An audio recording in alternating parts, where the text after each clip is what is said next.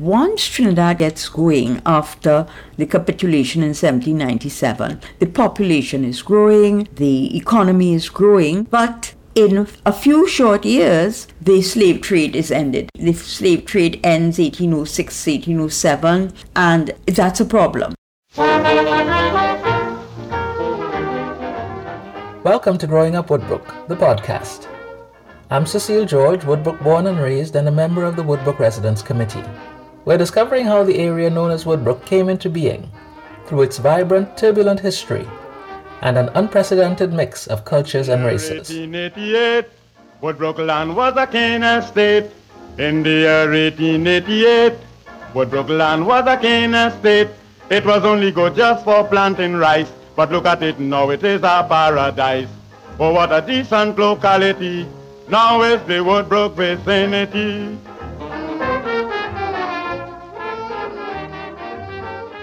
Come with us into episode 5, Eastern Rhythms. This growing economy is not able to import slaves in the way they had been importing slaves for the previous 200-300 years.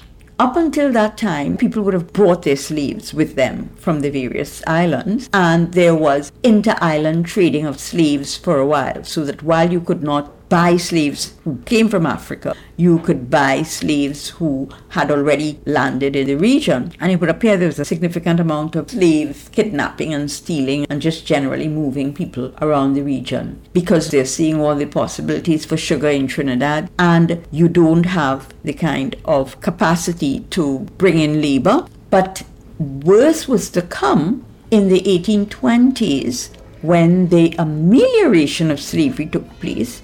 And the idea was that you were to treat the enslaved in a particular way. The amelioration laws require them to be treated in a much more humane way. And that humanity was not in keeping with the labor requirements. So that from the 1820s, you had a lot of discussion about the difficulties that would ensue. I'm a slave from a land so far. I was caught and I was brought here from Africa. I'm a slave. The thinking on the part of the British was that if slavery could be humanized, it probably could be sustained compared to what had happened in Haiti. And what had happened in Haiti was really a large cloud over the Caribbean for many, many years after the Haitian Revolution. Before we crossed the seas to reach in the West Indies, and then they made me work. Oh yes, I work. A good Lord, no pay. A toil and it was almost as if it could happen here, and therefore let us try to see what we could do to prevent it from happening. That was on the part of the governors. But many of the planters really were much more interested in trying to get as much as they could out of the slaves and trying to defend themselves by being part of militias, and there was always some kind of paramilitary preparation in case there was either attack from enemy country or, more likely, a slave insurrection.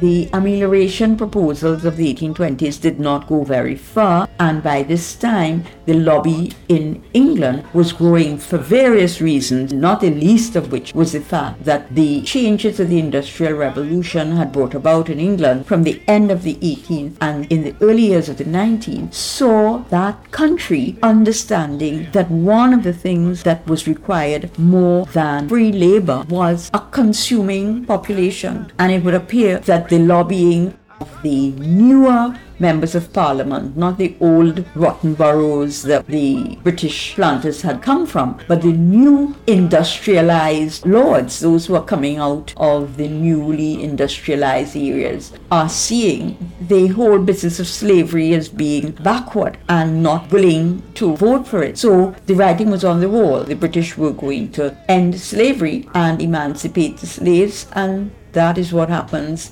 between 1834 and 1838 with the little period of apprenticeship. And what follows is Trinidad being the country in the Caribbean that has the greatest need for labor.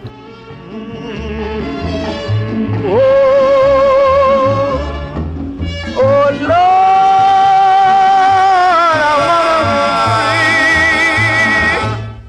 With emancipation in 1834, Murray foresaw labor issues and financial hardship and put the estate up for sale in 1838, but there was no interest. In 1840, the British and foreign anti-slavery reporter advised his readers that the Woodbrook estate, which is the nearest to Port of Spain, and consequently one of the oldest and most nearly worn-out sugar estates, and is without any woodlands in its vicinity, the owner asked £10,000. I want a plantation, want it at any cost. To exploit the poor population, call me master, call me boss. The eventual purchaser of the Woodbrook estate was the corporation of W.H. Burnley and Company. William Hardin Burnley had been the biggest slave owner in the country and was responsible for shaping much of Trinidad's racial and immigration policy from 1810 until his death in 1850. When we think about William Burnley, he was considered at one time the richest planter in Trinidad. In fact, there was that island steamer that was named after him. And he was also the person that was credited with really indicating that we needed to get another source of labor for the plantations from as early as 1814. So he would have been one of the early voices in promoting basically the indentureship that came into being in the 1840s. I want a plantation.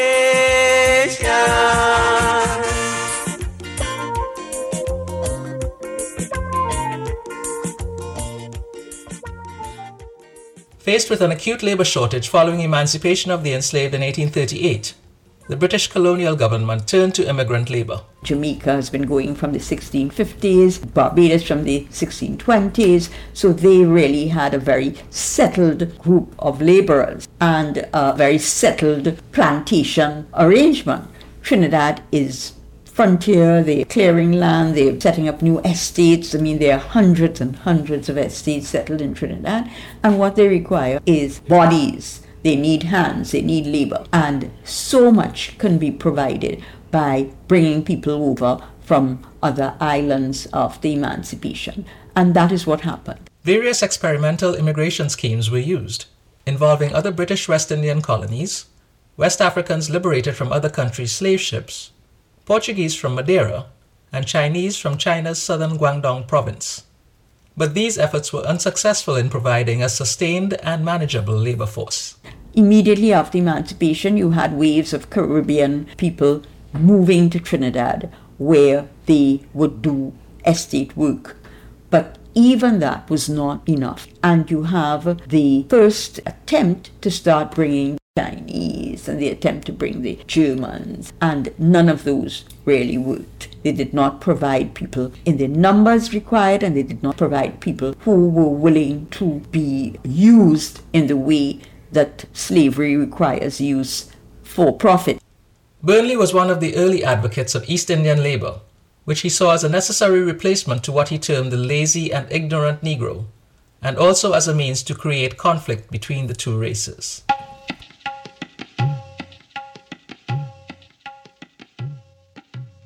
He knew that the caste system in India was stratified along colorist lines and understood immediately the value that such a system would have in advancing both the European claim to dominance and keeping those of African descent in submission.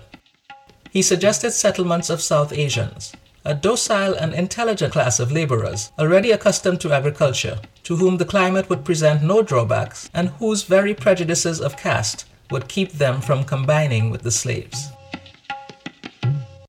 There are lots of suggestions. People are suggesting all over the place what can be done. But the one that really, really worked, and worked for Trinidad, of course, is the East Indian indentureship, which went on until the second decade of the 20th century. Kahe manumar, kahe manumar.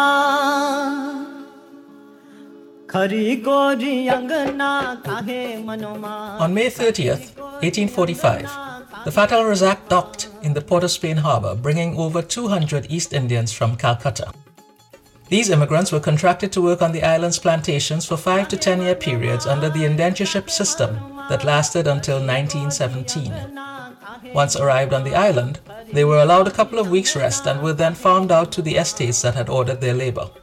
From 1866, the ships would dock at Nelson Island, where the workers would be temporarily quarantined until they were sent to the requesting estates. And that explains the provision of adequate labor for what was, in fact, a sugar industry that had been a little bit past its prime. And it also explains yet another group of people to add to what at the time must have been, and which up until today remains one of the most interesting mixtures of people in a small place, which is what Trinidad has had.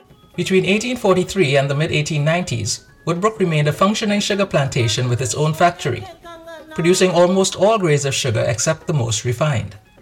The factory occupied the area now known as Sigurd Square, between Rosalino and Alberto Streets. People now, well, the younger generation will not be aware of some of the infrastructure that would have existed during the era of the sugarcane. For example, even the railway system that provided transport for the sugarcane, or the taskers, and of course the bull carts in many of the rural communities. And that of course brings us to the Buffalipso, which was created here in Trinidad by Dr. Stephen Bennett. And the Buffalipso is really one of the hardiest beasts of burdens in the world. And that was the mainstay of the sugarcane industry in the 20th century. So that every farmer would have at least one or two of these Buffalipsos to take the cane from the fields to a scale, and then from the scale it will be taken by taskers. And again, taskers we don't really see, but really is a big 40-foot container. Well, instead of a container, it's like a steel basket that's loaded with cane and carried on this 10-wheeler truck to the sugarcane factory. The bagas we use back in the fields, the rum we know that has become part of the society, and of course the molasses used to make one of the local sweets, tulum. So everything from the sugarcane really was basically used. The estate was now primarily powered by East Indian indentured laborers who lived in barrack-type housing not far from the estate manager's house, which occupied the spot on Robert Street where the Woodbrook Fire Station now stands. In 1891, government records showed 56 indentured and 26 free East Indians lived on the Woodbrook estate. Is the Woodbrook vicinity. Our next episode will take us into the 20th century, with the Woodbrook estate falling under new ownership and transitioning again to become something completely different. The transformation is so very nice, turning a cane estate into a paradise. There were no electric lights in Woodbrook. I'm your host, Cecile George. Our podcast is a companion to the Growing Up Woodbrook coffee table book, currently available worldwide, jointly published by the Woodbrook Residents Committee and the National Trust of Trinidad and Tobago. Let us give our compliments, for the improvement is magnificent.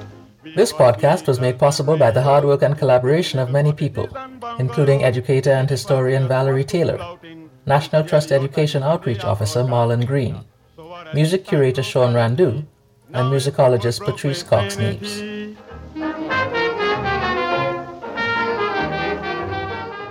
The music in this episode was History of the Woodbrook Vicinity by the Mighty Growler, Slave by the Mighty Sparrow, Kahe Manomar by Sundar Popo, and I Want a Plantation by Johnny My Boy. We even got a billiard saloon and all. We invite you to join us on this journey through Woodbrook's history. Subscribe and spread the word. Tell a friend or 10 about our podcast and our book. If you'd like to ask a question or leave a comment, you can click on the link in the show notes to record a voicemail. And we'll see you back here next time on Growing Up Woodbrook, the podcast.